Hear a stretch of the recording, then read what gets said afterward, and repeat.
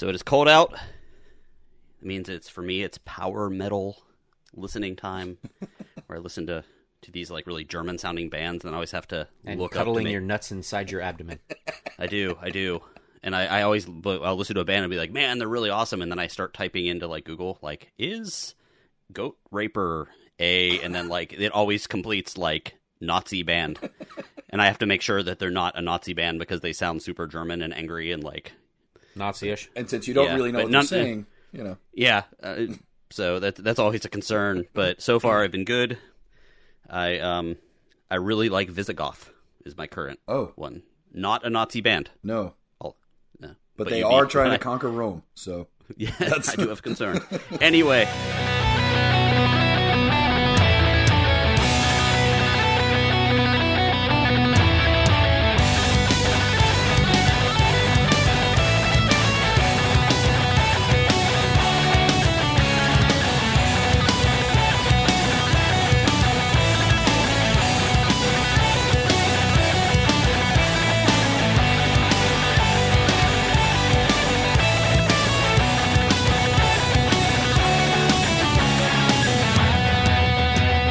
It is 2022, but we have not yet done our 2021 year-end spectacular extravaganza.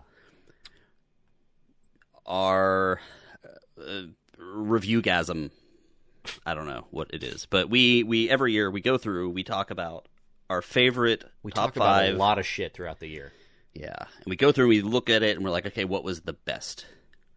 Or the worst. Also true. Mm-hmm. So this is not a regular episode, but we are just going to go through this. We have a few guest picks. We've got a bunch of other stuff, and we are going to, first of all, my name, if you are new to this whole thing, I'm Greg. We're not even using silly names. That's how important it is. Wow. My name is Greg. Gerg. Yes. I am here with Rob, founding member of the Gimme 5 podcast. Rob, how you doing? I am doing well, Greg. Thank you for asking. What are you angry about today? Because it's always something. Yeah, well, we already talked about it off camera. Okay, yeah, off screen. I'm angry about my school, but okay, we're good there. Omar, Hey. how you doing? I'm great. He is the new addition to the show this year. Hello. Year one, Omar. What do you think of the show so far? Year one. How has your experience been? We need to send out a survey so that we can better serve you. Here's the deal. I'm going to be completely real with you because since we're starting with our actual names and not joking around. Totally real moment here. This year has been roller coaster of emotion. This has been a rough year for me. I've had a lot go on in my world, but I'm being completely real that this whole the podcast and becoming the third guy, the third man, great record company. The third leg of our tripod. Yes, it really like it's been fantastic, and I'm loving it, and I can't wait every week to jump back on and be silly and have a good time and watch terrible movies. And I really it's been a great. This has been like a real highlight of my year, and I'm loving it. Excellent. So I'm like super happy, and I hope the listeners are happy. But yeah, no, I'm having a great time, and I'm looking forward to 2022 being an awesome Gimme 5 year. So I'm loving it. Let's keep rocking. I love it. Excellent. So we might be hearing about Omar momentarily when I do my top 5 biggest mistakes I've made this year. That's related fair. to the podcast, of course. But also, I would like to just right at the beginning, before we get all into this stuff, thank our patrons, because without our patrons, we wouldn't be able to do this. We love you all. We thank you all. Also, just remember, if you hate us, if you are so enraged that you want to send death threats, remember, it's the patrons' fault that we're able to do this. So feel free, if you want to send death threats to our patrons, you have to become a patron yourself so you can get into our patron-only chat. There you go. So, it's at patreon.com/give-me-5podcast. Check it out. There's a bunch of benefits. You do get a chat room where you can then immediately just go in there and be like, destroy us from the inside. Yeah, but we're more than happy. $5. Kind of like what I did to Greg on Saturday night. Oh my god! Wow. Wait, was that too far? Your mic's on. Did you know that your mic's on? Oh shit. Okay, so while I both heal mentally and physically, we are going to start off by talking about books. Ooh. Our top 5 books of the year. Now, this is a weird one because books take a while to read, especially when you're busy trying to, defile me, Rob. Yeah. I do audiobooks, so I can do that while I defile you. It's not a problem. Well, you're a multitasker. You get shit done. That's right. Yeah, it's true. I do. I sometimes see that far away look in his eyes. I'm like, just come on. He's not even paying attention anymore, damn it. Yeah. Is the spark gone? Is it gone? Focus on me. I have needs. Oh my god. But the books one is a weird one because it does take sometimes, some of the books we will read will not come out this year. So we are going to start. Rob, let's let you start off your top 5 books of the year. Okay. And like you said, we typically, as far as the books go, we typically do the books that we discovered this year, regardless of when they came out. Mm-hmm. So I will go ahead and do my number 5 is actually one that I started with book 1 on a free Audible promotion or whatever, and I actually liked it enough to continue reading the series, and I read the entire series, and that's one that we talked about just recently, and that was Elizabeth's Legacy. That was the 6-book series by Victor Kloss about the Royal Institute of Magic. Is that the one that was not finished by him because he passed away? Correct. Okay. Correct. Yeah.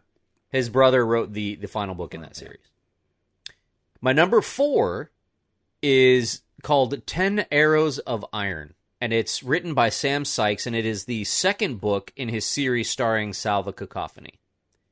Very good world. I really, really enjoyed it. I waited a long time for that one, and I hope I don't have to wait as long for the next one, but we'll see. Number 3 is from a man who writes books like I take dumps. I swear to God, every day you turn around, he's got another book out. That's Brandon Sanderson. And that's the third book? I think it's the third book in his Skyward series called Cytonic. For the record, the last time you were at my house, while you were in the restroom, Brandon Sanderson actually released 3 books. I know. And then you walked out. And I was like, oh, God. Yeah. When you said, you take dumps, I thought you meant, screaming and cursing. Well, there's some of that, but we won't talk about that. Well, you got to bring up old shit. I'm not here to judge you. I'm just saying. Cytonic is a really great series with a really strong female lead, female pilot in the DDF, which is a space defense force. She's fighting for her world, basically, against an alien invasion, and she's trying to save, her way of life because the aliens are trying to exterminate them. I might have to read that. I love Sanderson, mostly. Sanderson sci-fi? Yeah. And his young adult stuff. Yeah. It starts with the book Skyward. And it's a decent series. I've enjoyed it a lot. My number 2 is a book that I actually just discovered this year. I came across it while I was looking for something else to read after I finished book number 1, or my number 1 choice. And that's a book by Justin Call called Master of Sorrows. And it follows a young boy and his mentor, but the young boy is, of course, destined for, whatever, the reincarnation of some god or whatever, but, he's just a boy, and he doesn't understand what's going on, and he lives in a society where they vilify people who are not perfect or immaculate, and he was born without a left hand. So his left arm, ends in a stump. So he was deformed at birth, and they were going to kill him, and, they killed his parents, and the priest rescued him and then raised him in the society or whatever and hid him the entire time so that he could learn. But it's actually a really good book. It's called Master of Sorrows. I've read the second one and am anticipating the third. That's a really Anxiously interesting. awaiting the third book. That's a really Anxiously interesting. awaiting the third book. That's an interesting concept. I like that idea. I like that. Yeah, it's it's another one of those ones that's really well narrated as well. The narrator, there's nothing that kills a book faster for me than a shitty narrator. In fact, I tried one of those free books from Audible. I don't even remember what the title was. I got like 2 chapters in or 3 chapters in, and I'm like, I can't do this. Well, let me ask you, Rob. And then he hopped on his horse and he rode off and slayed the dragon. Yeah, pretty much. Well, when you say good in your mind, like when you're listening, what makes a good narrator to you compared to like average or not good? Or like... They have a non-distinct voice. A lot of times the voices with like the really different characteristics, the interesting voices don't make great narrators because you focus too much on the actual voice and not what they're saying. That makes sense. I find that I like a lot of the ones that have like a slight English accent or something. You know, it's not like pronounced, but it's not quite the drab American accent that we have, and it's not an annoying accent. It's just a light accent. People who are narrators who do voices are excellent, but that doesn't also eliminate ones who don't. I have heard a couple narrators who are really good but don't really do a whole lot of voices. They might change a little bit of an inflection to denote male or female speakers, but other than that, the voice thing is impressive because in most books there's a lot of characters, so right. It's impressive when I always try to imagine like their notes, like whatever it is that they're looking at in the studio. How do they do it? Do they highlight different colors for different voices, or like I always wonder like how do they write those notes so they can keep track of which voice is which? Like that's impressive because, like, to me. I am going to jump in here. Okay. Because I am the only person that doesn't actually have to be up for work tomorrow, and we have about an hour and a half left. Okay. Fair enough. Sorry, I'm trying to push this along as much as possible. You're correct. My number one is probably my current favorite series, and that's the Art of the Adept series by Michael G. Manning, and his book Disciple of War came out early this year. Okay. Nice. All right. So my books, I will jump in here, I guess, and my books, not surprising, I believe all of them are nonfiction. I have 2 honorable mentions real quick because one of them is Last Book on the Left by the Last Podcast on the Left people, and the only reason it's honorable mention is I pretty much read most of that last year. Because I was reading like different chapters like based on what I was listening to at the time, so I kind of jumped around. But it's very good, and it's all serial killery and stuff. My other honorable mention is Music is History. That is by Questlove, and it's only that because, again, I've only read a couple chapters, and that will most likely fall higher up next year. Okay. But when I picked these books, I was looking at the ones that make you want to stay in the car a little bit longer for the next chapter, or the ones that you actually can't wait to walk the dog or walk or jog or do whatever so you hear it. So my number 5 was Bruce Lee, A Life. It is an exhausting story of Bruce Lee's life, but that's in a good way. I mean, it starts from his like great-great-great-grandfather all the way through. Came out a few years ago, but it's spectacular. Greenlight's actually host Omar reviewed that book. I had been hesitant to read it because I was like, what's Matthew McConaughey going to teach me? And not only was the book very good, the read was spectacular. And while I didn't agree with a lot of what he said, or not, well, okay, no, that's not entirely true. I didn't agree with everything he said. I always liked the story that went along that explained why he thought certain things or did certain things. Right, he explains himself well. Yeah, particularly the parts with how his father treated him as a kid, which seemed very, like, go out and kill this didn't really happen, but like, go out and kill a cougar, and if you make it back, boy, then I'll love you. like, it's not quite that, but like, very, very different than I would be used to. So anyway, Greenlights was fantastic. On the kind of the opposite end of that, Nothing But a Good Time, the 80s hair metal book. Really interesting, really fun. I thought I knew everything about that era. I didn't. It's great.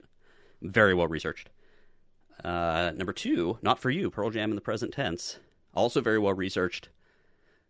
The only thing that really kind of pulled that down, it's my favorite band, and I learned a lot from it, so that stuff was great. There was definitely a lot of own opinions getting put in there, which he warns you at the beginning of the book, but it's a little heavy-handed at times. But number 1, I'm guessing not a lot of you guys are going to have a hard time guessing this because I raved about this book and told everyone to read it. Storyteller by Dave Grohl. It made me feel feelings, made me love that dude even more than I did already, and that's, you know, he is the face of rock and roll these days, basically. And the fact that he's also a great dude is awesome. So Storyteller by Dave Grohl, my number 1. All right. Omar's going to be like, I just read the Bible. Over and over again. Yeah. Mine also, I didn't realize it until you said it. Mine are also all nonfiction. The first one I thought of, these are in no particular order. Just the first book that I thought of was Green Lights by Matthew McConaughey. Because it was just such a great book. I couldn't put it down. The second one that I thought of, I just finished. It's called Peter the Great, His Life and World by Robert K. Massey. It's like this giant 700-page thing about Peter the Great, who is the Tsar of Russia from 1691, I believe, until 1725. And it talks about just all the accomplishments that he did and how like insane the world was at the time. It's a fantastic book if you're into history. Number 3 was Can't Hurt Me by David Goggins, who is he was a Navy SEAL and an Army Ranger. And what was the third one? Like whatever special forces. Like he was actually in 3 different special forces things. Like, and he was like, it's his slacker. Yeah, total slacker. But it's his life story. It's really, really amazing. He's approximately our age. He's like I think he's around 44, 45 now. This book came out about 5 years ago, and it's just his autobiography. It's just his life story. Talks about how like he had a rough childhood, and he gets to the point where he's like got a job and he's like 300 pounds and he's overweight and whatever, and he decides to he sees like a commercial or something on TV and he decides to become a Navy SEAL, and he has 3 months, like he goes to the recruiting office and he has 3 months to make the weight that he has to be to like sign up for like at the next time that he can sign up to become to train for SEALs or whatever. He loses 100 pounds or like 90 pounds in like 3 months. Like it's insane. Like, and from there on, like now he's just insane. Like he does like 120 mile marathons and stuff like that, like ultra marathons. And his his Instagram is insane. So his name is David Goggins. And I've heard that his audiobook is fantastic because you guys, you were saying like what makes a good audiobook. It's read, the actual book itself is read by someone else, and then he actually comes in. It's almost like a podcast where he comes in and talks about the chapter that was just read and like fills in blanks and stuff. Apparently it's fantastic. I haven't heard it. Number 4 is the one I'm currently reading because I just bought it. I think I put a picture of it in the Patreon chat.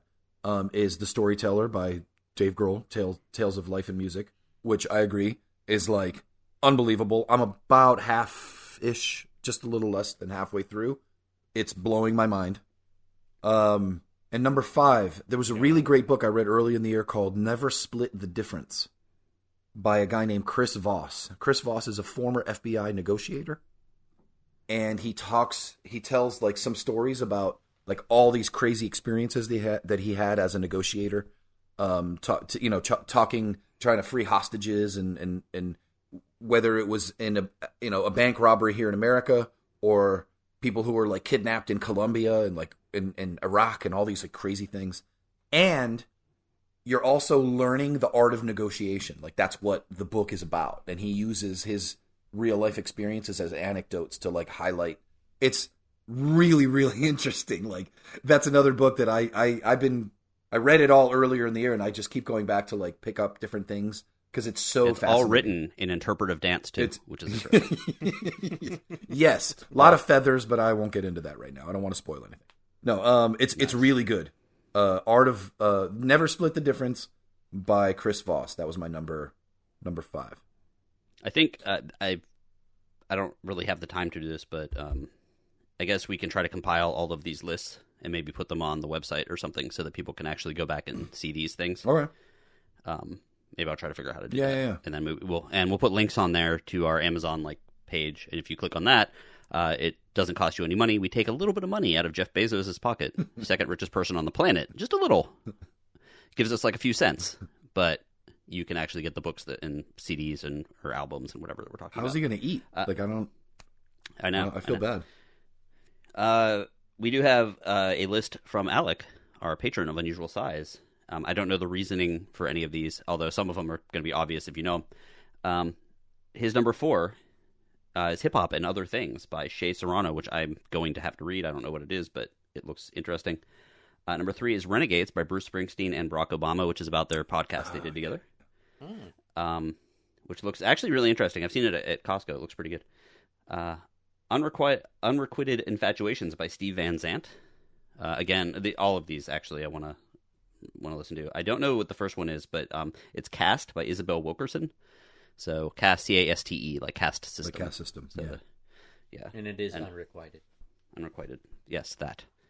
So those are the books. Rob, if you have anything else to do, Omar and I are going to talk about the top 5 albums. For the next 2 hours? No, we're going to go fast, because I understand that you have stuff to do. I will start off with Alec's list on this one. So it's top 5 albums. We have a band I have not heard their name in a while, Modest Mouse. Wow. The Golden Casket. That is a band that I hate specifically because of their name. I don't know why. But they're good, though. They're a good band. But I get the name thing. Yeah. Like every person that I've ever seen wearing a Modest Mouse shirt, I've wanted to fight. Just saying. I have severe psychological issues. Okay. Incidentally, I just ordered a Modest Mouse shirt. Or a Gold Casket shirt. It's Modest Mouse. Yeah, you can. Number 4, My Morning Jacket. Self-titled My Morning Jacket album. Which so good. The Hold Steady, Open Door Policy. I forgot about that album, and I had listened to that very heavily at the beginning of the year. It's good, yeah. Yeah, I love the Hold Steady is. I love the stories they tell in their albums. It's one of those bands where they'll just be like, "This song's about Jennifer," and you by the end of the song, you're like, "I wish I knew Jennifer." They'll just sing about someone first name. They probably do that. Well, country does that a lot too, where you'll sing about someone. By the time you're done, you're like, "I know that person," or "I used to know that person." Yeah. Or "I'm glad I don't know that person." That's how you know that's a good song, though. That's good songwriting. Yeah. Lead singer has a very weird voice, but I happen to like them. Bruce Springsteen is his number 2, and the E Street Band, No Nukes, 1979, the concert release, which was talked about on our music episode. Yeah. And number 1, The War on Drugs, I Don't Live Here Anymore. After he talked about that on our music episode, I did pick that up. He did mention they do some weird things with voices and guitars, and it caused me to focus on it, and there's some really interesting music. When you're listening to something, you expect it to go one way, and it goes another way. I like those guys. That, I got to check that record. What's the name of the album? It's great. I Don't Live Here Anymore. I Don't Live Here Anymore.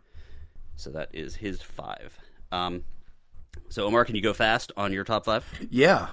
Or top 50 or top 300 or whatever? No. I was able to pick... Okay, so these are the top 5 albums that I listened to the most this year. But the most recent ones are 1, Tom Petty Wildflowers from 1994, and 2, Pearl Jam Vitology, also from 1994.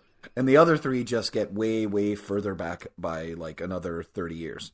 So I did listen to Wildflowers a lot because I just got the double album, and Vitology because I just bought that record. I've been listening to them over and over again. This entire year, I've been listening to Loaded by the Velvet Underground. That's the record that has Sweet Jane and Rock and Roll and Oh Sweet Nothing, fantastic record. And 2 Rolling Stones albums. I got the LP for Sticky Fingers, so I've been listening to that over and over and over again. And Exile on Main Street, those 2 are probably my top 2 favorite albums of all time. But I believe Exile on Main Street was the one that they were making whilst like periodically disappearing, like members were disappearing to go do drugs. well, yeah. There's a quote from Keith Richards where he says, "When we were making Exile on Main Street, I got hooked on heroin and learned to ski." So so that's diverse. That's a diverse way to live your life. That was recorded in the south of France because they had to leave England because of their like massive tax burden that they had to do. So it was recorded in the basement of like Keith Richards' like chateau or whatever in the south of France. And they weren't even in the same room when they were recording the record. Like all the different musicians were in different rooms because the rooms were so small in this basement. But it is a brilliant, brilliant double album. Like when I hear those two Stones records, Sticky Fingers and Exile, there's no way they didn't sell their soul to some sort of demon. There's no way. There's no way you can write like that. It's not possible. I don't care what anybody tells me. It's unbelievable. Those records just blow my fucking mind every single time I hear them. But yeah, that's my 5 really, really recent albums. Mine were actually made this year. So I'm going to start off just with 2 honorable mentions. They are only honorable mentions because they are EPs. Fair enough. One of them is The Midnight, who used to do our opening song. They did a basically all musical, all instrumental thing called Horror Show, which is really, really good. I think it's 5 tracks or something. And the DGs, which is the Foo Fighters, DGs standing for Dave Grohl, but it's a Bee Gees cover album called Hail Satin, and it's really good. But it's also all covers. So, and there's another one. Actually, leans very country. There is an album by Jason Isbell, who was formerly in Kentucky. Sorry, not Kentucky Headhunters. Drive By Truckers, who I love, and he released an album of all songs from Georgia. Oh, cool! So he does, and he actually on drums with him is what's his face from the Black Crowes. Oh my God, Steve Gorman. Steve He's Gorman, one of my and they favorites of all time because he's from Atlanta. Yeah, so he plays with them, plays with Brandi Carlile, but plays with a who's who of they do like a country version of Night Swimming. Like it's just all songs. That sounds from really Georgia. good. It was made in about a month. And I know you said this as by accident, but I haven't heard Kentucky Headhunters in so long, and they were really good. Like I like them. That is true. Anyway, that is true. That's a digression. Okay. So now we're going to go to my actual top 5. Medicine Midnight, Foo Fighters. Talked about Dave Grohl earlier. Just a straight up rock album. Medicine Midnight was really good. It was also one of my most listened to albums of the year. Album that is not my most listened to album of the year, but it came out this year, and I just kind of found it again, and that's Blackberry Smoke. Oh, so good. Is the name of the band. They are so good. You Hear Georgia. I did not know much about them. Rob, you'd like them. They are awesome, and they're from Georgia as well. Yeah, they're so good. Yeah, they're country rock, depending on what song it is, but I know you like the storytelling aspect of that, at least from what I've heard. There is a lyric that I listened last night. I caught it, and there was a lyric he's basically was talking about things that aren't quite the same as they were before, and like the lyric is like, the more bottles in the house, I know the less rent is getting paid. And like he's talking about, I think he's talking about his father coming home from like the war. No. And like he's talking about like the more bottles in the house, and he's like talking about him being abusive, and like I wish I could go back. Like, and it's the way it's written, it's like that kind of like, wow, you're really wishing your father would go back to war, or are you wishing that your father it would go back to what your father was like before the war? It was actually very, very That's good. heavy. Nice. So yeah, I was listening to them like 3-4 times last night. Greta Van Fleet. Oh, so good. Battle of Gardens Gate. You know, everyone was like, well, who are these kids pretending to be Led Zeppelin? When their EP came out, he started to learn how to use his voice as a actual instrument instead of like something that's kind of a curiosity. So I thought that was really, really good. This is technically a cover album too, but the Black Keys, Delta Cream, listen to it a bunch on streaming, old blues covers. Yeah, that's a good record. And there's some originals, I believe, on there. And it was one of those, I listened to it, and as I was listening to it on streaming, I'm like, I need to have this on vinyl because it needs it. So that was my number 2. But number 1, no surprise to anyone, because this is possibly my number 1 album of the past 5 years, and that is the Halsey album, If I Can't Have Love, I Want Power. And it's just Halsey, Trent Reznor. go back and listen to our episode where I talked about it, and I was just Rob listening fell to asleep. Greta Van Fleet on the way home today. I was listening to Flower Power over and over and over again. I was like, fuck it, I don't care. It's when they hit a guitar solo, and it's like, oh, I forgot how much I like guitar solos. They're really, really, really good songwriters for their age. Yeah, I mean, they're like 20. Oh my god, can you imagine? They're going to get better. Like they're getting better. Like that's mind blowing. Yeah. Exactly. Okay, so that is our albums. Love Someone it. Wake up, Rob. No, Rob's still here. He listened. Nice. I don't think anybody really had top 5 video games. I haven't really had the opportunity to play a whole lot of video games. I do know 2 of them that came out that I did play that I enjoyed, though, were Star Wars Jedi Fallen Order and Aliens Fireteam. Oh, I loved Fallen Order. I loved the jumping around the ship thing where they're ripping apart the ships. Mm-hmm. That was a fun game. Yeah. So then, if we don't have any video games, we can jump ahead. On the list, I had Florida Man, but again, we've been kind of busy, so we did not get a chance. So just every Florida Man wins. Ever. Yeah. Keep on keeping on. Yeah. So here's where we get a little bit different. Now, everyone's going to kind of take this the way they want to. I was a little selfish because we have TV and we have streaming. I really wanted to split those up because I had there's probably about 15 streaming shows that I would say are fantastic because streaming is they're able to pinpoint stuff and be a little quirky and take risks.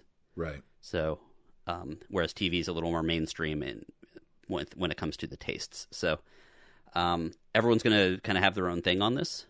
So you'll just kind of say what you decide, what your criteria was, and then roll with it. So, Rob. Okay.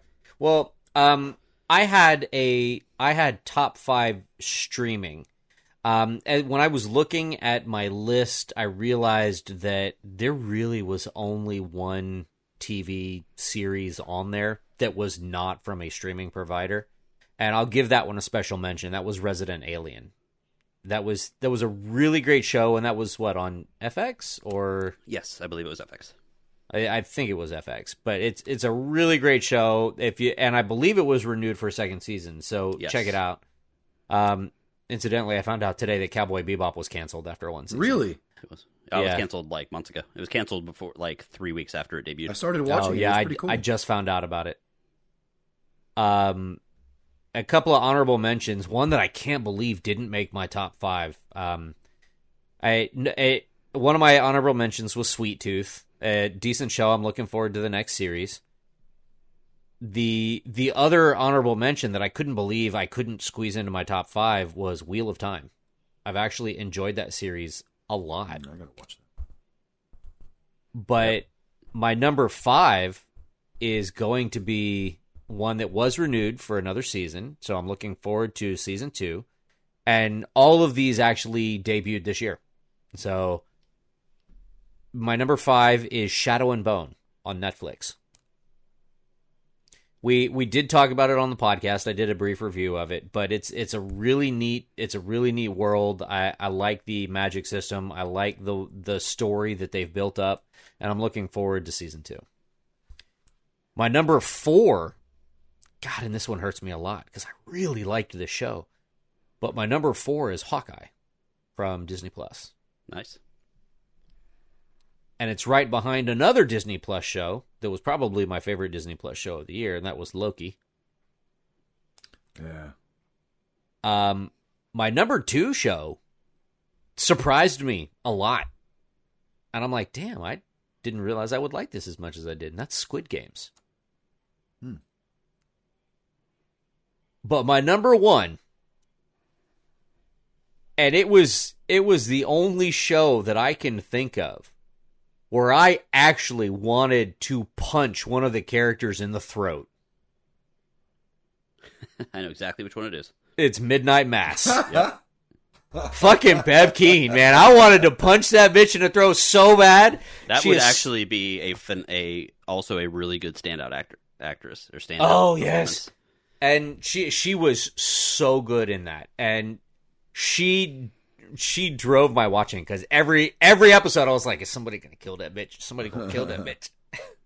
She was just not a nice person, and she played the role so well.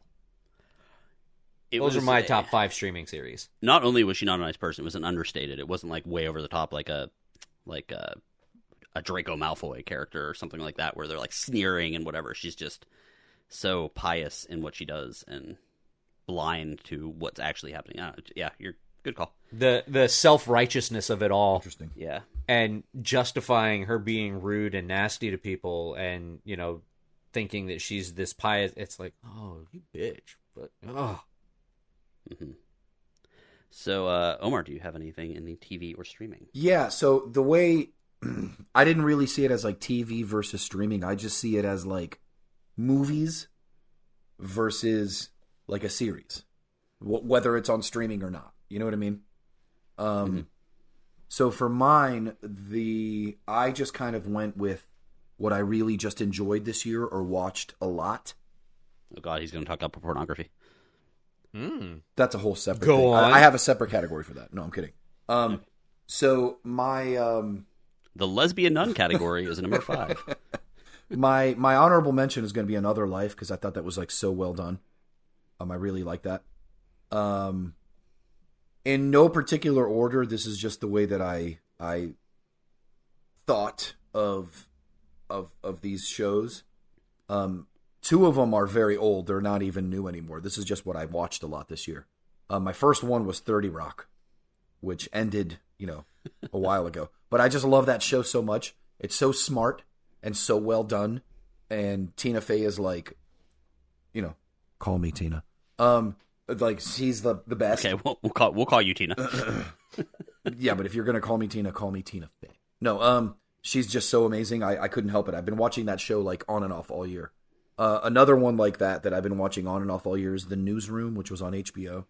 I love that show. Which is such a phenomenal show, also from around the same time, around 2010-ish. Just so well done, so well written, just a phenomenal show.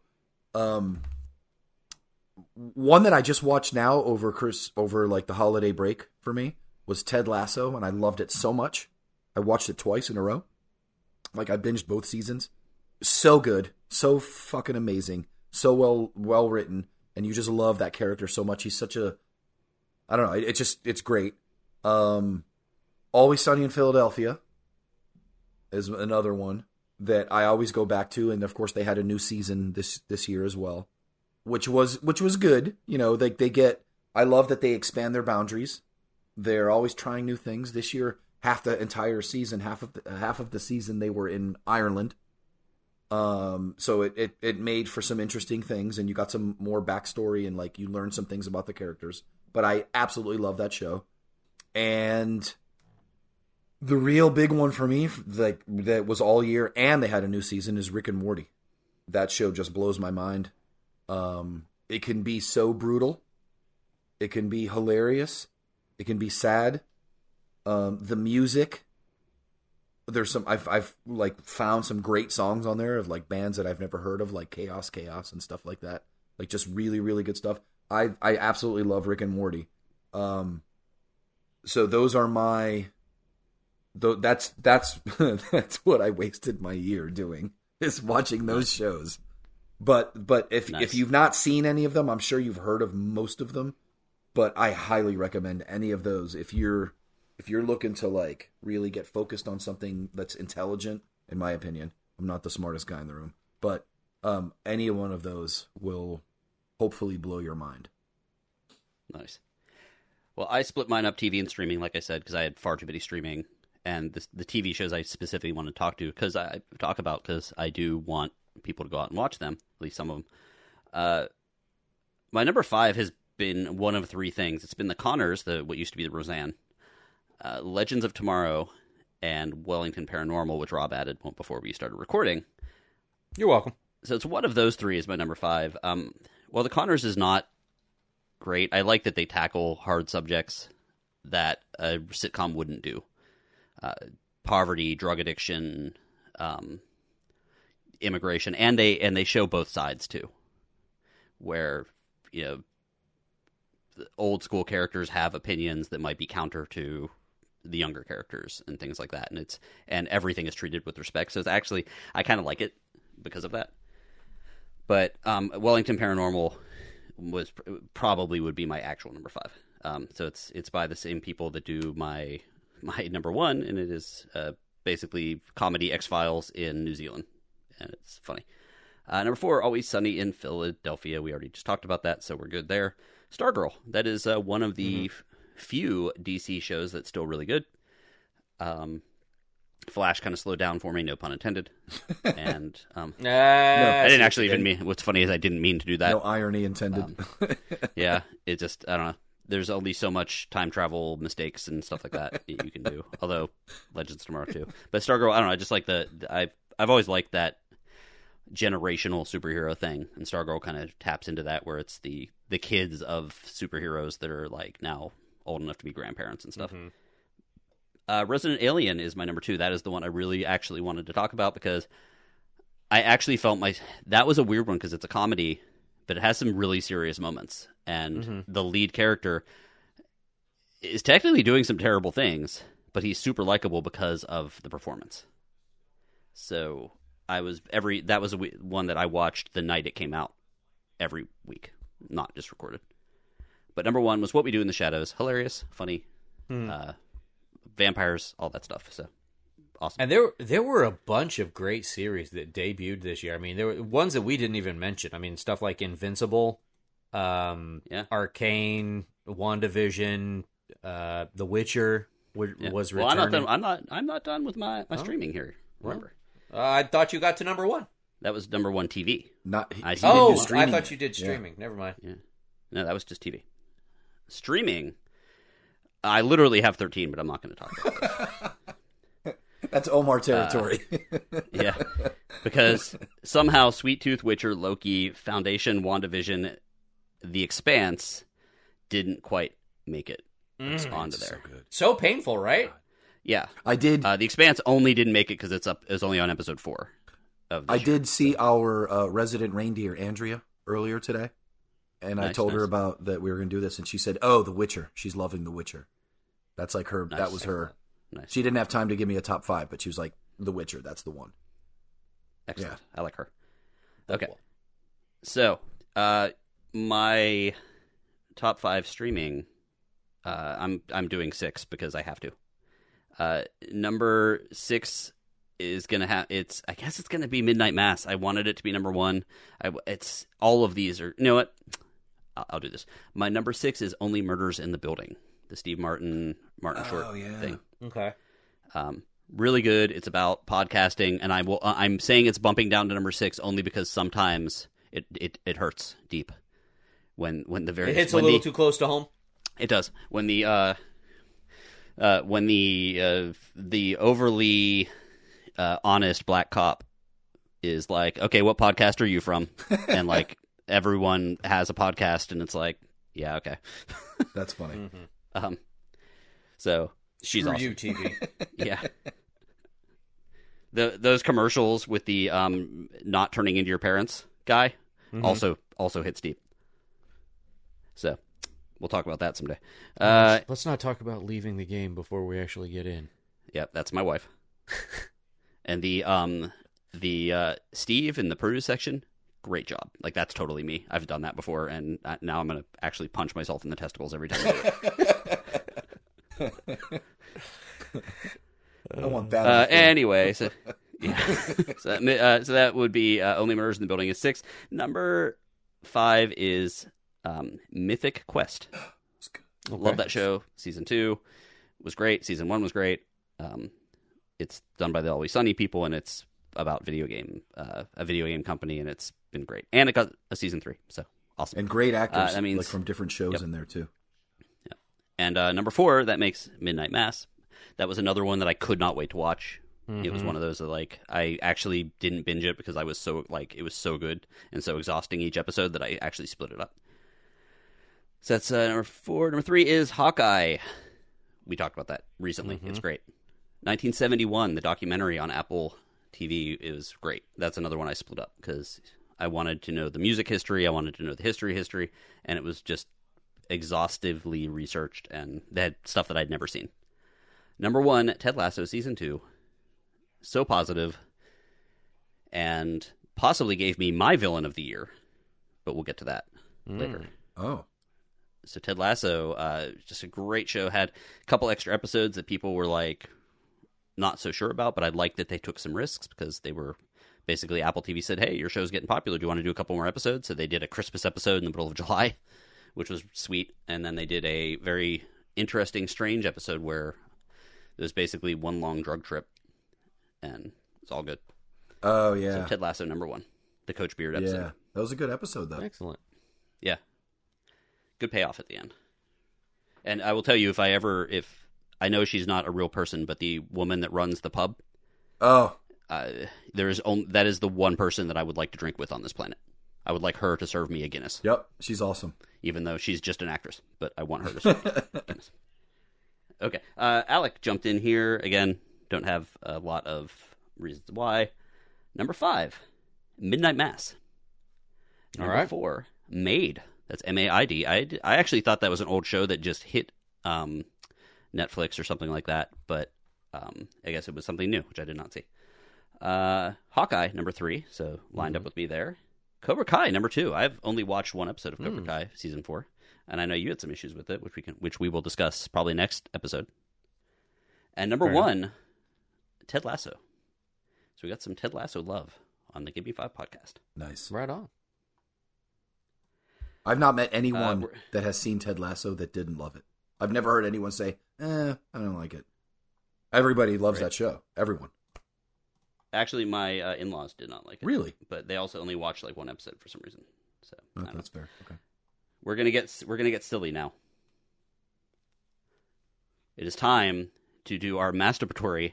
What are the best episode titles of 2021? Which is actually not 2020, like I left on the thing. But There are some doozies. There's some great. Our best episodes, which are largely things that were said in the episodes, and largely a byproduct of me editing it about 1:30. Right. Now this is just our favorite titles. This isn't necessarily the favorite episodes. There's a lot of episodes. But a brief review of the titles for our 5 favorites. Yes. So let's do Alec first. Oh, Sure. he's got. Okay, good. Yeah, He's got him. Number 5, Laser Nips. Nice. What's funny is, like, as I was reading these, I was trying to remember what the reference was, because, again, 5 in the morning, or 1 in the morning, whatever. Laser Nips is number 5. Number 4, Dungeons and Dumbasses. That one actually makes me laugh every time. Yeah. Number 3, Greg, Airboat Fetishist. that's funny. I don't remember what that was about. I think I said something about having sex with an airboat. I don't know. That sounds I familiar. don't remember. Yeah. That was like really early in the year too. Yeah. Number 2, Dreaming of Randy Quaid. Nice. That's just a thing I Aren't do. we all dreaming? Yep. And number 1, in honor of Omar, please don't sever my penis. Okay, fair enough. Which he said as he was laughing and horrified at the same time. It was very early on, I believe, in his time on the podcast, and I Like, think what did I get myself into? Yeah, I think please, he was like, "Wait, is please this a don't thing?" sever my penis. That was Wait, do you have to funny be a until the eunuch reality to hit me. podcast. You didn't know what you signed up for. Always read the terms of service. As usual, Alec kills it. His lists are always just spot on. A few of his that he mentioned were on my kind of honorable mentions as well. Mm-hmm. Who's up? Who wants to go? Rob, you want to do yours? Sure. I can go first. I don't usually go first. My number 5 is episode 192, side A, and that's Butt Canaries. My number 4 is 204B, side B, and that's in honor of Omar. Please don't sever my penis. Okay. My number 3 is actually a 2-way, and I went with, you'll see why I chose 2 of them for number 3, because number 3 is episode 186 side A and 190 side B, and that's the Rhodesian Swan Dive and the Muddy Dutch. Both things you never want to try to do on a first date. Right. That's right. Every time I see the Rhodesian Swan Dive title, I just laugh. I just laugh out loud. I just can't help it. Number 2 is episode 211, side A, and that's possum-sized lingerie.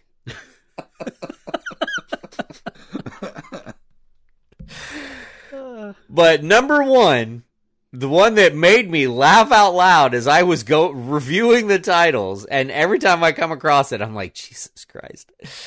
Episode 183, side A, The Great Gonorrhea Giveaway. That's a good one. Because sharing is caring. Yep. That's funny. Nice. Those are my top 5. Nice. I guess I can go. Sure. Whatever. Go ahead, Omar. I've talked. Number 5. This just cracks me up. Bummer sandwich. I just love it. I love that. That was when Rob was mad about that one movie with Andrew Garfield, right? Or not Andrew Garfield, Tom Holland. Is that what that is? Oh, yeah. It was, yeah. I was like, God, it's just a big bummer sandwich. That's funny. I love it. Number 4 is 3 guys talking to ourselves. That one was painfully accurate. I was about to use that one, and then I decided it hurt. But that's why I picked it, because it's so funny. Like, it's like, yeah, that's true. That's a thing. Number 3. Well, polite Canadian hate mail. Because it's Canadian, it's hate mail, but it's like, hey, I'm sorry, but I hate you, eh? Number 2. I'm sorry I have to kill you. Number 2, I also had the Great Gonorrhea Giveaway. And number 1, and as I was looking through the list of them, and I remember this conversation too, and I just was dying. Rob knows exactly how many Bring It On movies there are. And you made us guess. We were like guessing, and I'm like, it can't be more than like 4. And you were like, oh, like 9 or whatever the hell the answer. And I was like, what the fuck? Really? That many Bring It On There's movies? 8. Was it 8? Yeah, no, I don't know. It's like he's like, there's 8, but if you count the extended Bring It On universe, there was an after credit scene in a movie that could technically be the 9th one. They're in the same universe. We're like, huh? And you're like, wait, what? And how does this tie into Endgame? What the fuck are you talking about? Yeah, there's no way you're not on a watch list for that. So that one just made me. I just started laughing as soon as I saw the Bring It On thing. I couldn't. I was like, that's got to be my number 1. There's no way. Oh, thank you, Rob. That's actually two of our friends that know exactly how many Bring It On movies there are. I know at least one other friend that loves that series. Okay, I'm gonna go here. I have actually, mostly the same, but we will go with "Don't Sever My Penis" as my number 5. Now I've got a triplet, like the trilogy of Rob titles. Oh God. Here. Okay. Mom thinks Rob is a furry. Oh, that's a good one. Yeah, I like that one. Which is one. Also, in which Rob laughs at dead dogs is another one. And I don't even remember that one. In which it was recent, actually. I forget. It was side B, I think. Oh. And the other one is Rob knows exactly how many Bring It On movies there are. Yeah. So good. Which is true. It's not a lie. Number 3, Butt Canaries. There you go. The first 2 were like not dirty, so they made me laugh more. Like, wherefore art thou Mothra? Oh, I like that one for some reason. Yeah. I don't know why. It just makes me laugh. But my number 1, and it's basically because of the visual, continuity dolphin. like I just picture this poor hooked up to electrodes. Yeah, like I picture this like poor like emaciated dolphin that just wants to like die, and with like a helmet with like all sorts of like things coming out of it, and like it was like a little readout that comes out on a piece of paper or something that's like kill me. Doesn't match. Yeah, right. Kill me. Like so the continuity dolphin is my number Very good. 1. Yeah. And those are all the ones that you guys mentioned were also ones that stood out to me. Like as I was looking through, like the whole list, all of those were just ones that I was like, "Ooh, those are good too," you know. But you got to kind of pick something. I tried not to do my usual 17 long list, you know. Nice. So we are going to talk about kids' movies. So I did not get a chance to get my kid to actually do this because he got home from school today and fell asleep for like 5 hours. So jealous. So I didn't get a chance to, but I will try to get him to do his top 5 kids movies. I know, Rob, you have that one. Alec has one. I've got one. I don't have one. Rob. Kids movies. Okay, so Rob, go ahead. All right. At number 5, I've got a Netflix movie, Netflix original. I believe we even talked about it on the podcast. That was Night Books. Number 4, I've got Cruella. At number 3, I've got Jungle Cruise. At number 2, I've got Raya and the Last Dragon. Okay, yeah.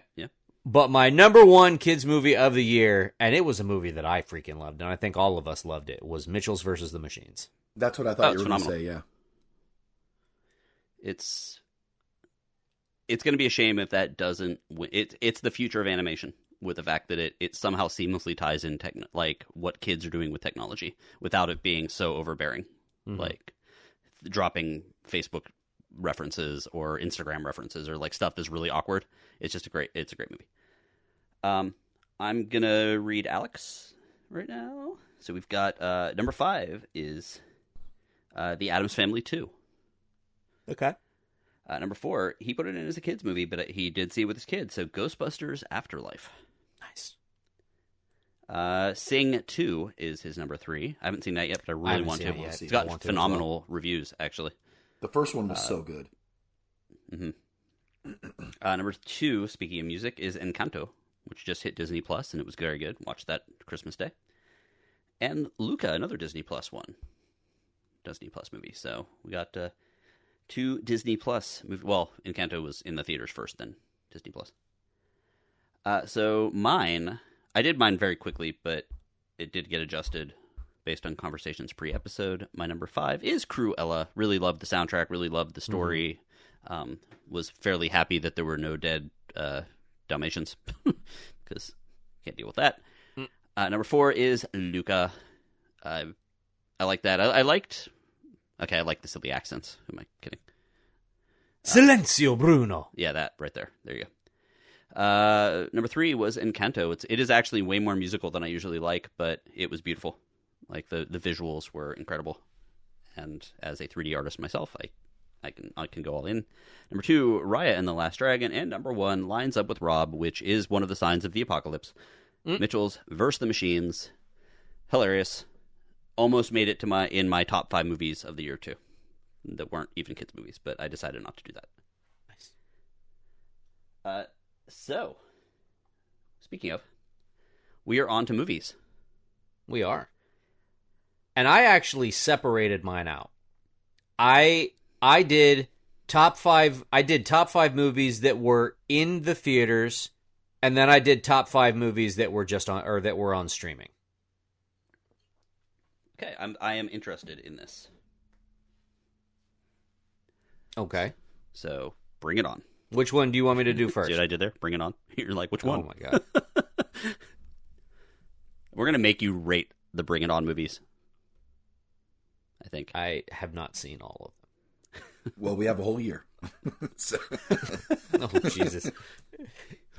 We are now the Give Me 5 Bring It On movies. That's going to be this summer's podcast thing. It's going to be summer Bring It On. Give me 5, bring it on. Oh, God. We actually now have to do it. Well, there's 8 of them. That's the whole summer. That's perfect. Oh, Jesus. We got July and August. Done. You just made me laugh so hard I broke my Baby Yoda.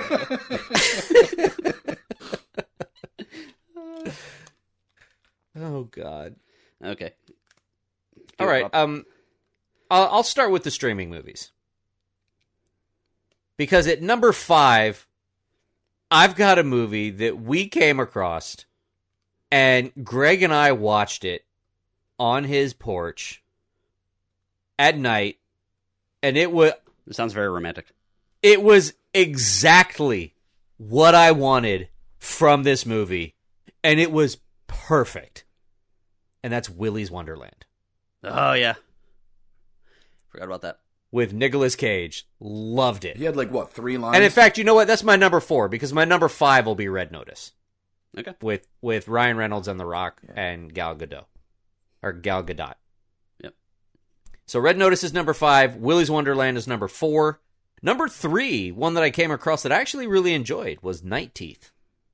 Oh yeah, stylized. That opening sequence was worth it just for that, and it actually was a good movie. Number 2, Gunpowder Milkshake. Very enjoyable. What's that? Forgot about that one as well.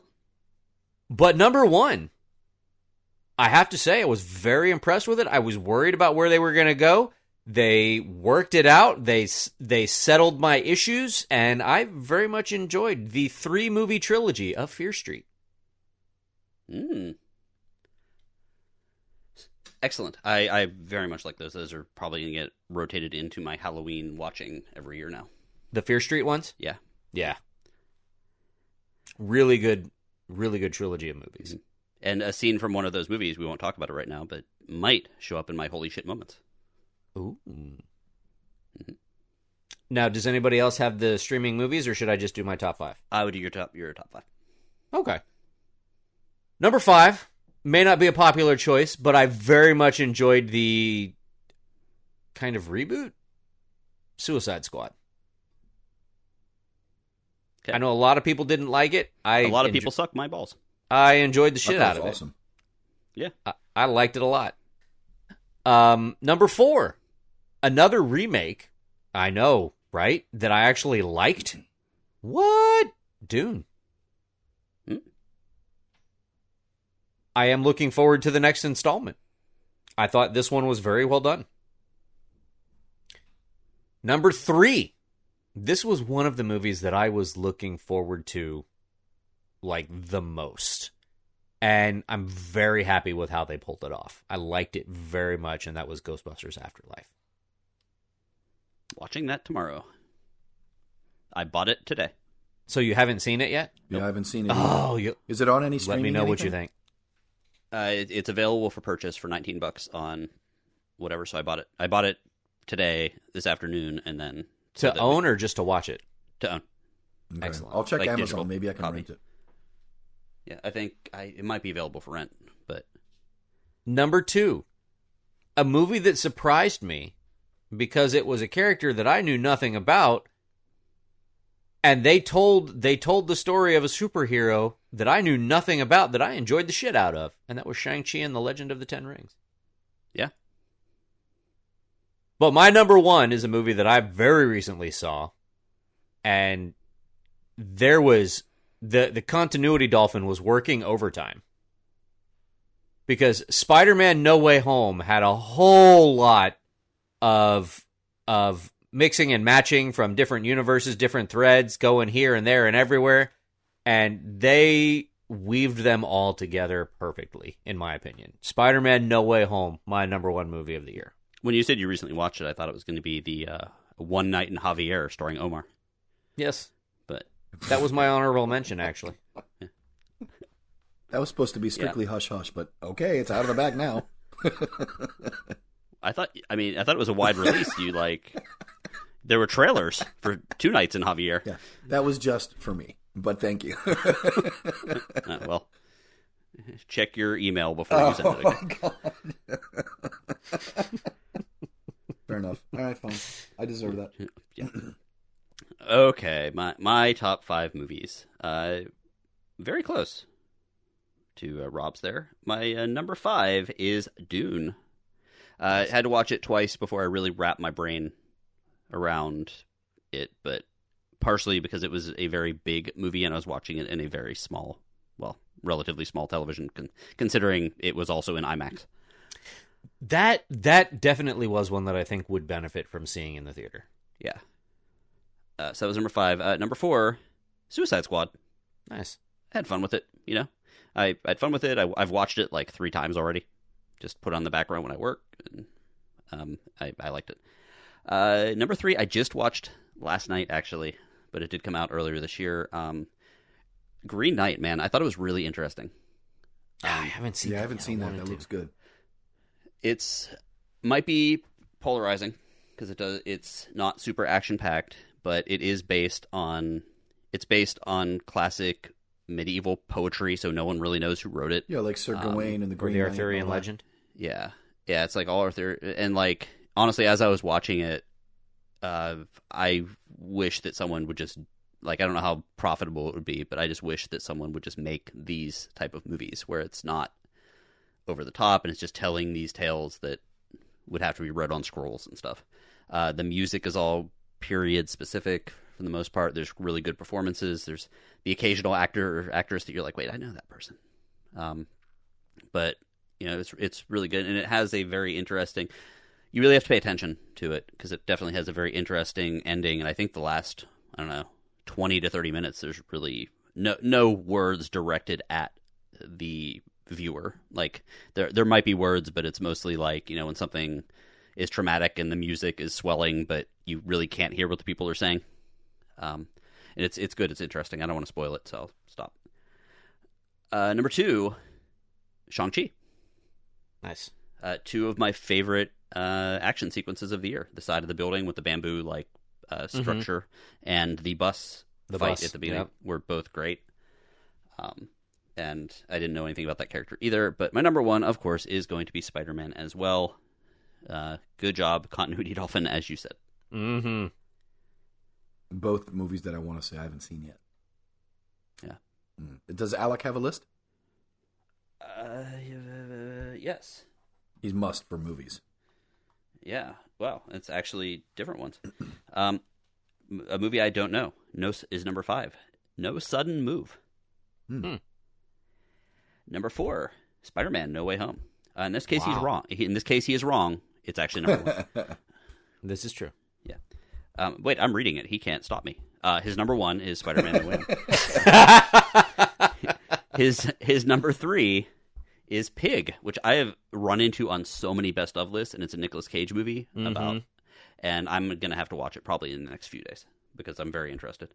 Number 2 is Dune. And number 1, The Power of the Dog, which is actually his number 4 because of Spider-Man: No Way Home, bumping it out number 1. So The Power of the Dog, no longer number 1. Oh, you're bumping it for him. That's good. And who's in that movie, Greg?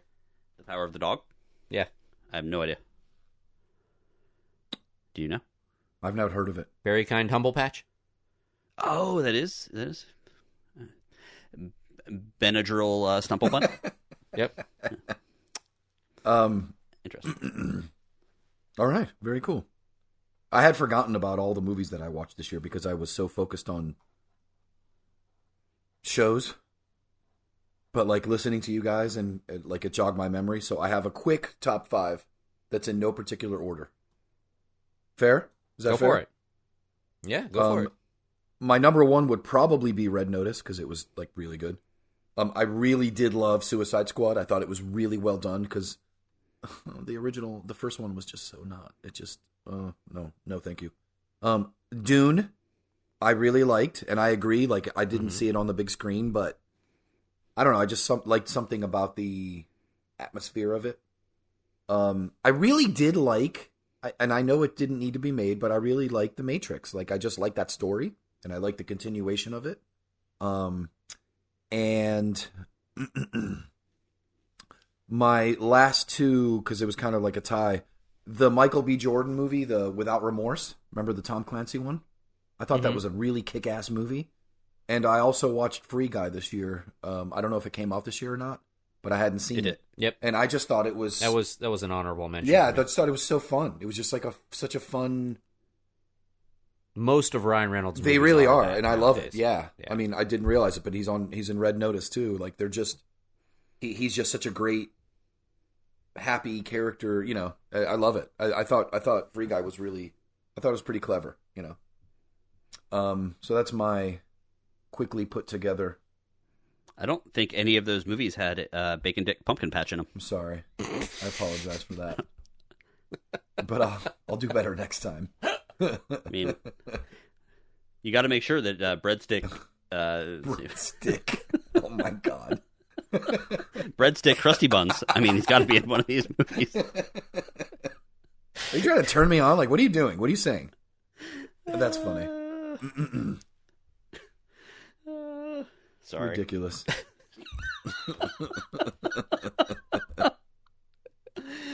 Battletoad tennis match.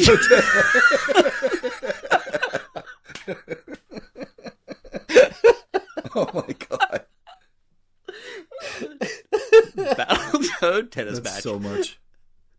Oh, was that what you came up with, or are you looking at a list? I'm combining a bunch of just random shit. Like, Oh my god, that's ridiculous. there is. I did find a list, but a lot of the list is like just dirty and not funny. Mm-hmm. Like, bend her over, comb on her back. Like, no, okay. that's not funny. Yeah. But when you can rock out with Battletoad, Tennis match. you add that absolutely is comedy. It's comedy gold, really. Yeah. And I combined those two That's together, funny. but I did not think of the two individual words. Okay. That is our movies. That was some good movies. We also do bad movies. And our bad movies are usually reserved for Side B episodes, because if they were on a Side A episode, Rob has unlimited time to talk about it, and our Side A episodes get very long. So our Side B episodes, we watch movies from the 80s, 90s, 70s, and some from the 2000s, whatever. So we are going to do our top 5 worst movies that we watched this year. And I'll go first for first time in a while. And this was actually hard because we had to go through and find it all. But my number 5 was Megaforce, because I remember wanting to see that movie so many times as a kid, and I guess I did. It was just not nearly as cool as the poster. Mm-hmm. So that's my number 5. Number 4, Dungeons and Dragons, because of what it could have been. Oh, That's fair. yeah. Yeah. Number 3, The Perils of Gwendolyn in the Land of the Yik Yak. God, because we did it in honor how did I not Tawny put Katane. that on my list? We did that in honor of Tawny Katane, Mhm. and it just felt predatory. Our hearts were in the I right think place, but it didn't Yeah. work out. Yeah. That movie was no Your Hunter from the Future. No. The best movie ever made that was kind of half of a Star Wars movie, because in the middle of it, Star Wars became popular. So they decided to change what the movie was about. That's funny. And I'm not even kidding about that. That's that. Perils of Gwendolyn, number 3. Number 2, Hard Ticket to Hawaii. Oh, God. Yeah. It was just the director you knew was like, I like chicks with rocket launchers. Let's make a whole movie based on that. And number 1, Microwave Massacre. I kind of forgot about that we watched that, and then I was thinking of all the worst scenes in movies that we watched this year, and it turned out that 3 or 4 of them were from that movie. The construction worker sitting there eating a sandwich, or the peeing on the carpet line, or just anything. It was so bad. Really, really bad. And any of those are honestly just bad for different reasons, so they're all interchangeable. But that's my worst movies of the year. Nicely done. All right. I'll give you wait, mine. I got one for Alec. Just has one. Okay. He said the worst movie of the year is The Sound of Thunder. Looking, and he said just for Omar, which I believe that he's giving you a look as he's saying That's it. fair. I deserve that, Alec. I really did. That's how you started your run. That's Give Me the Five podcast. one. Yeah. Yep. So. It's true. Okay. Sorry, Rob. Go ahead. Well, we're going to ignore Omar's faux pas and not talk about the movie that shall not be mentioned. My number 5 is going to be Microwave Massacre. Just a terrible movie. All around. Number 4, Phoenix the Warrior. Yep. That was a shit show. Great poster. Terrible movie. Number 3 and number 2. Movies that were supposed to be good, but were not. And in fact, they were so not good, they were really bad. I don't even know where to go with that. How bad Jaws were they? 4 Oh, yeah. and Superman 4. Yeah. I believe those were actually the 2 most painful weeks of the summer for me. And they were back to back. They were, and you wanted them to be good. You Yeah. did. And they just weren't. Thankfully, Adventures in Babysitting and some of those other movies were Disorderlies, which was surprisingly better than... What we remembered. Yeah. And much better than those two. Oh, Yeah. God. Yeah. But that's not setting the bar real high. It's not. That's true. My number 1 I still have nightmares. I occasionally wake up hearing, ah! Oh. Is that the annoying little kid? Yes! 6-String Samurai. Absolutely terrible. Yeah, I definitely like that movie more than you. I didn't like it as in, like, it's a great movie, but there was a few moments of that movie that I was like, oh, this is stylized and kind of cool. But yes, the child, that movie would have been better if the 6-String Samurai beheaded that kid. Yes. Just saying. That might have moved it up on my list of movies I liked that we reviewed. Yeah. My number one movie this year was just the 1 second scene of that child getting beheaded. Okay. Well, Omar, did you do this yet? Oh, I'm ready. I'm ready to go. Okay. I think there's a theme because my number 5 is also Megaforce because it was just so bad, like with the motorcycles and the rocket launchers and shit. Number 4, Hard Ticket to Hawaii. Okay, no. Number 3, The Perils of Gwendolyn in the Land of the Yik Yak. That was just, number 2, I think people will be surprised. The thing that got me about this one, before I even say what it is it was taking itself so seriously. Like, it wasn't even. I can see the filmmakers were thinking they were making like a real, legitimate, whatever movie, and some people love this movie. So, and I'm sure I'm going to get some hate for it. Scanners. It just wasn't. Oh. It just wasn't. It was just. It was bad because they were like trying to make a real. It seemed like they were going for this like esoteric whatever something or other. It was just bad.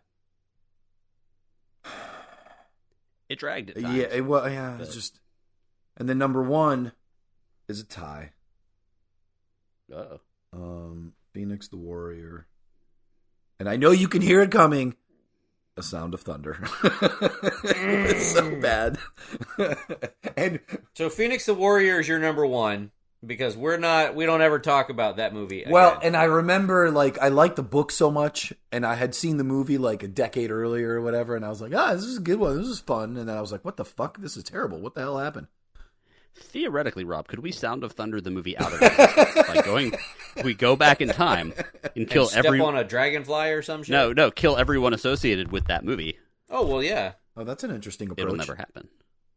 Yeah. That means you, too. That's another fourth wall breaking movie where you have to talk about the... We should make a movie in which we try to keep the Sound of Thunder from being made by designing a time machine, going back in time, and doing all that. And killing a dinosaur. Yes. So that they can't go back and kill that dinosaur? Yes. Nicely done. Okay, so we are heading to kind of a more of a mishmash type categories where a lot of it can be anything. It's not just movies or books or anything like that. It's overall media.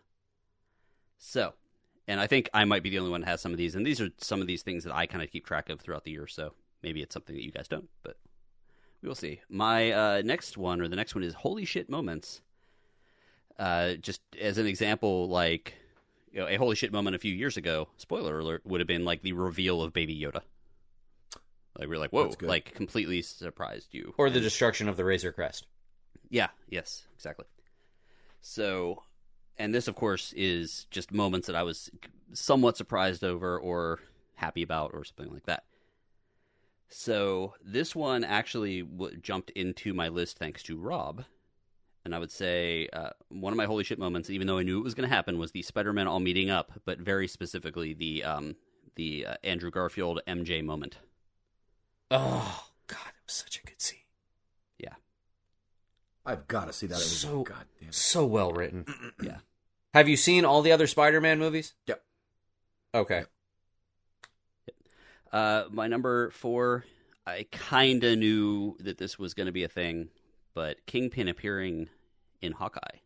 I only knew it was going to be a thing, not because Vincent D'Onofrio started talking about Kingpin a little bit more on Twitter around, like, right when that show came out. So I was like, okay, I wonder. That was cool. That was very cool. And he was talking about, like, how it was an honor to play the character and stuff like that, like, the week before it came out. I'm like, That's interesting. My number 3, I had Suicide Squad's Saving Private Ryan-esque opening for like, but I also at the same time, just because things got adjusted, I also have the Bread Slicer kill from Fear Street because you saw it coming, but you didn't see it coming quite to the level that it did. It was great. It was old school, like 80s gore porn. So the Bread Slicer kill or Suicide Squad Saving Private Ryan is 2 separate things, but it's close enough.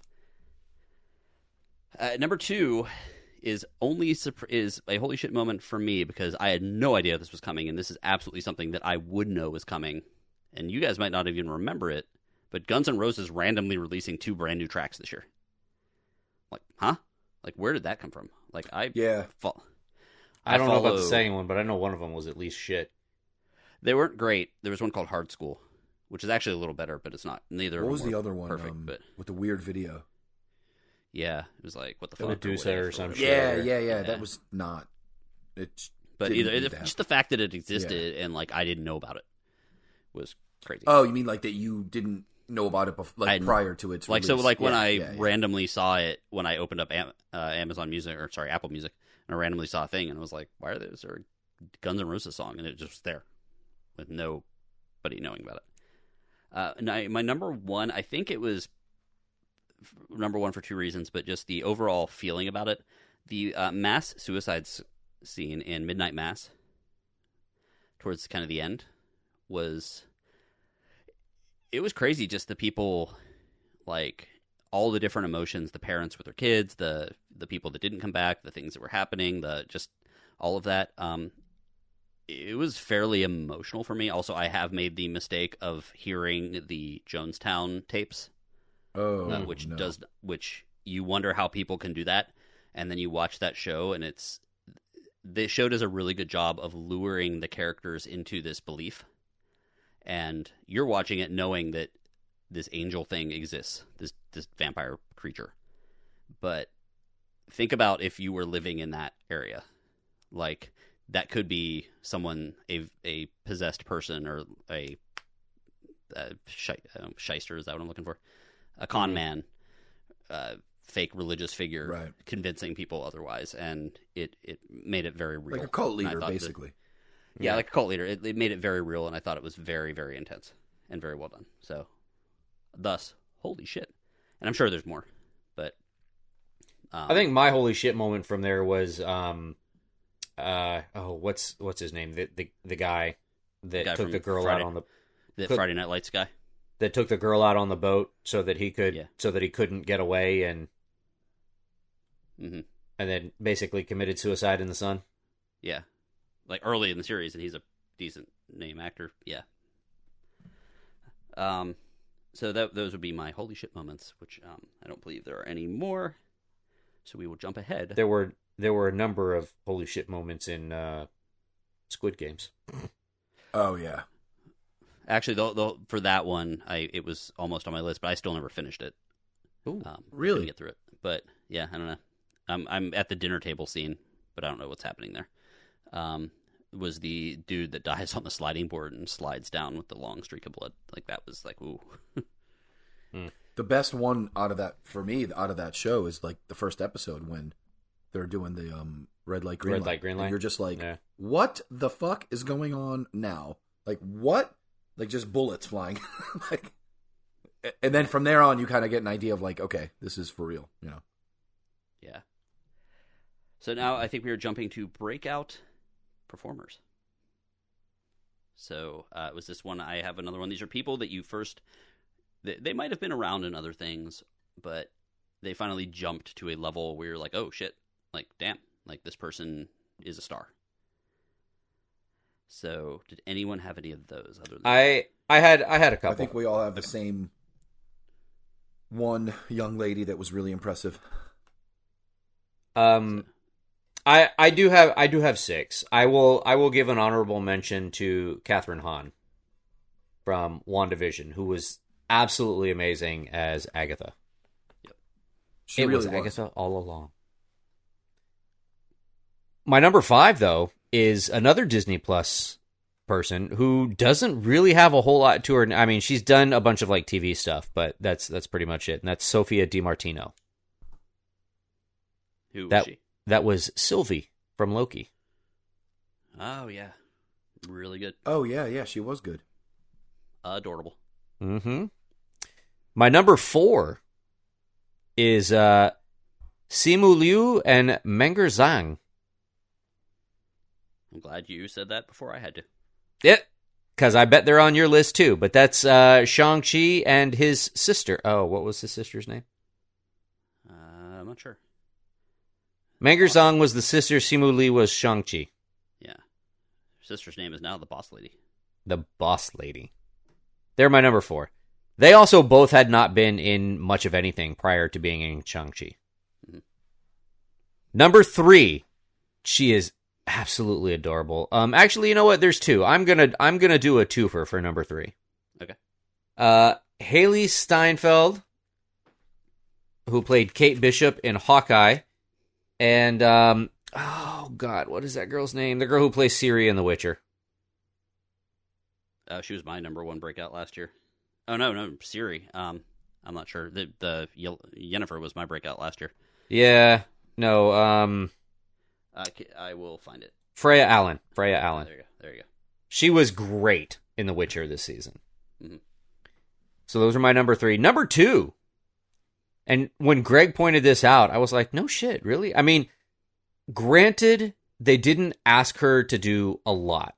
She did act with her face, and she did a good bit of action. But Alaqua Cox, who plays, what is it, Echo? Yep. In Hawkeye. They were looking for a Native American deaf amputee. And by God, they found one. They put out a casting call for a Native American deaf amputee, and there was actually someone who responded, and she fit the part perfectly, and she did an amazing job. She did a great job. Like, she was really She had convincing. never done anything prior to that. She was and really great. They didn't hide her behind easy scenes, too. Right. Now, granted, because I mean, she didn't do a lot of like the she had like sign language scenes and stuff like that, but she had more. I would say she had more action, wouldn't you? Mm-hmm. So I mean, you can hide a little bit there, but I mean, still, she was great. I really enjoyed seeing her in Hawkeye. And this is a basically a non-actor. Yeah. Doing scenes with Jeremy Renner. Like, holy shit. Like, that's not a joke, you know? Like, and it's for Marvel on Disney Plus. Like, she's not starting on like some indie film that's being made at like, some college. Like, she got thrown into the. And she's getting her own series. Is she really? Yeah. I mean, it's like tomorrow I wake up and they're like, "Oh, you play for the Dolphins now." No, I don't. No. No, you actually could play for the Dolphins now. Okay, all jokes aside, but like, call me. I mean, I'm game. I'll be there, But that's she got thrown right into the big leagues and she held her own. It was really, really, really impressive. Nice. My number 1 is Greg pointed it out, the character that elicited the strongest emotional response from me all year, Samantha Sloyan as Bev Keane. God, I wanted to punch that bitch in the face.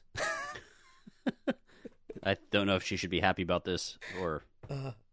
She's a great actress, and that's why she Yeah. should be happy, because she was amazing in Midnight Mass. Nice. My breakout performers, some of them are line up a little bit. I just changed one. The guy that was the lead in Squid Game, I didn't finish it, but he was really good. Yeah. But that did get bumped out just because I didn't finish it. But my number 5 is Brett Goldstein. He's Roy Kent. He's here. He's there. He's every fucking where on Ted Lasso. And not only that, but he also wrote most of the episodes too. But he is the foul-mouthed former. Like, in the first season, he's a retiring player, and in the second season, getting over the fact that he just retired, amongst other things. He wrote a lot of those? Oh, yeah. He wrote almost all of the episodes. Really? Yeah. Because he's a great character. Yeah. Wow. Number 4, Alakwa Cox. Echo, we just talked about it. Number 3, Simu Liu, Shang-Chi. Talked about that. Number 2, Catherine Hahn. She's Agatha. It was Agatha all along. But my number 1 is also from Ted Lasso. He went from being the overlooked kit man for the team, where he was just, he was folding uniforms and getting them ready and stuff like that. And then people realized he was a little bit of a genius. But then in season 2, he broke everyone's heart and became my villain of the year, even worse than the religious crazy person. And that is Nick Muhammad, Nate. That last little scene in the end of season 2, big time spoiler coming up. Big time spoiler coming up. When they go to the rival football club that was opened by the ex-husband. By the former owner. Yeah. And then there's him, like, all Vadered out, like he's wearing, like, all black or whatever. Mm-hmm. And he's just staring at the camera. And he works now for the, for the enemy. And you're just like, what the fuck? How did it get this far? There is a very good breakdown. Now that you've watched it, there's a very good breakdown of all the microaggressions that happened throughout the season that they put in there specifically to lead up for that moment. And they were so well hidden that, like, people are like, well, why this change? And the actor, who's really actually very cool and very funny, he was like, in every single episode, like one of the little ones, for example, before he turned evil or bad, was when everyone else got a free, like, Nespresso coffee machine, and he goes to reach for it, and then she's like, no, it's not, it's for the important people. Okay, so there's a slight in every episode. And then they also hinted, like, that everything he did wasn't good enough for his father. And his father, he basically was becoming his father, who was like an asshole the whole time to him. So if you look at through all the episodes, and if you also looked at any time, like when they were doing the, like, because he was the little nerdy guy, right? And he was like, they told him to, what's it called? They told him to, like, roast the members of the team in the first season. Oh, and he like ripped into him, and it wasn't just like, okay, you need to get better on defense. It was like mean shit. And he, like, smirked about it. I did notice that it wasn't, like, lighthearted or fun. Yeah, so it was like a 2-season heel turn, which was great. So either way, he was really he pulled it off. Yeah, yep. So those are the breakout performers, and again, I think I might be the only one that has the entertainers of the year. Yep. So this is all of our entertainers of the year. Oh, and my top, by the way, like, I agree with all you guys, but I think the best for the breakout was Haley Steinfeld. Like, she just killed it. She was so good. Oh, we do have a one breakout performance from Alec. That is Cody Smith McPhee, who is in Power of the Dog, which apparently I have to see. I don't know anything about that. But okay. I'll have to see that. So my performers of the year, it's just the entertainers of the year, the people that every time they were on screen or music or whatever, that just made everything that they were in better. Some of them could have been breakout performers also, but I kind of knew some of them. So I'm going to go with number 5, Haley Steinfeld. She could have been an annoying character in Hawkeye, but she wasn't. She was Kate Bishop, spoiled little rich girl, getting into trouble, and there was potential for it to come off a little, like, pesky, but she was great. Absolutely lovable character. Yeah. Number 4, in honor, because people don't know who they are. I don't even know if they actually really exist, but I got to give it up for the story editors. We talked about this a bunch of times. One of the things I find amazing, the story editors for Marvel movies. Remember, Spider-Man was supposed to come out after Doctor Strange, and they had to change the entire movie, and they had to make sure that change made sense, and they had to make sure, because they ended up flopping the movies. They had to make sure it made sense with a bunch of other movies in another universe, with characters aging, with with things coming and going, with Black Widow getting postponed. And wait, what was supposed to come out? Doctor Strange was supposed to come out before Spider-Man.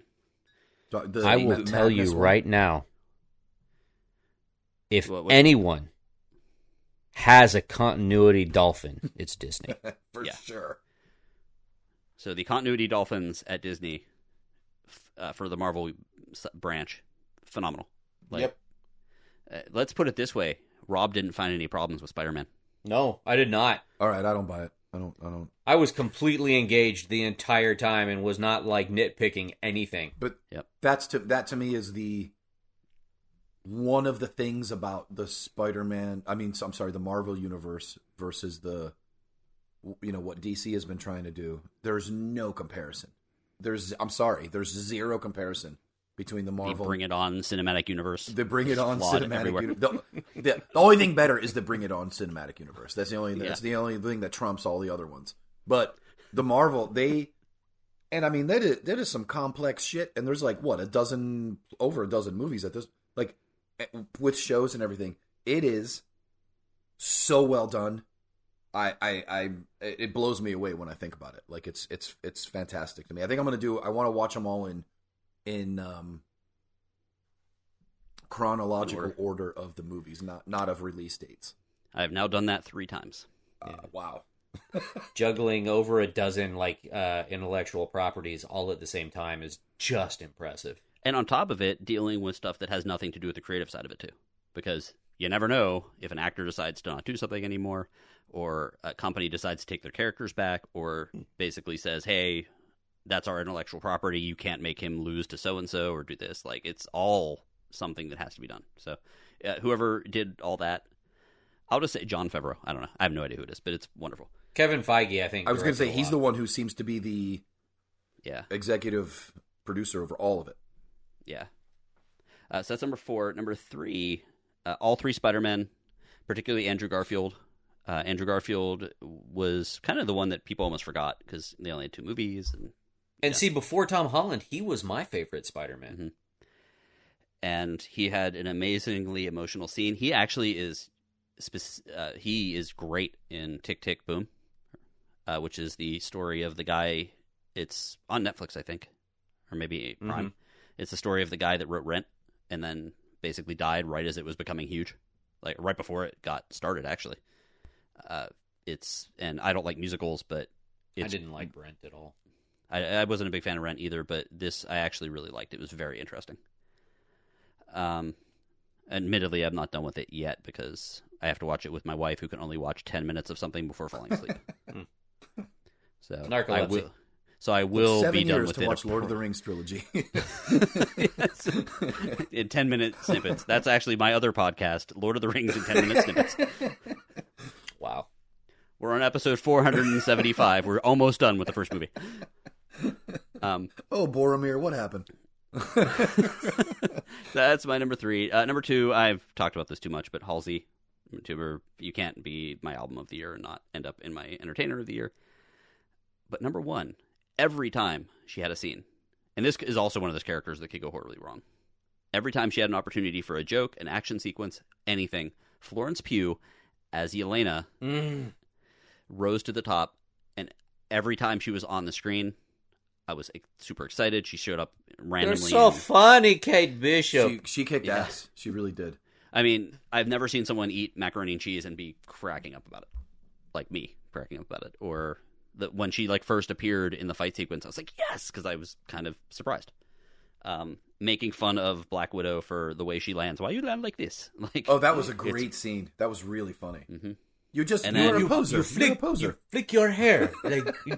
Why do you flick? Like that, even the moments of tenderness where she's talking about how they had to remove her lady bits to make her Black Widow. She was great. The she was hysterectomy. They all got hysterectomies. Yeah. So it's just incredible, and she was in. I keep wanting to say Summersby, but that is not it. Summer. Shit. I would also like to acknowledge the filmmakers for that transition scene in Hawkeye. That was amazing. That was so well presented. The bathroom. And the where she got snapped and then she came back. Well, she went to wash her hands. Good. and she just like evaporated and then re-evaporated, and you're like, what the fuck just happened? And as shit is going on, you realize, oh, she got snapped. She did. Oh, snap!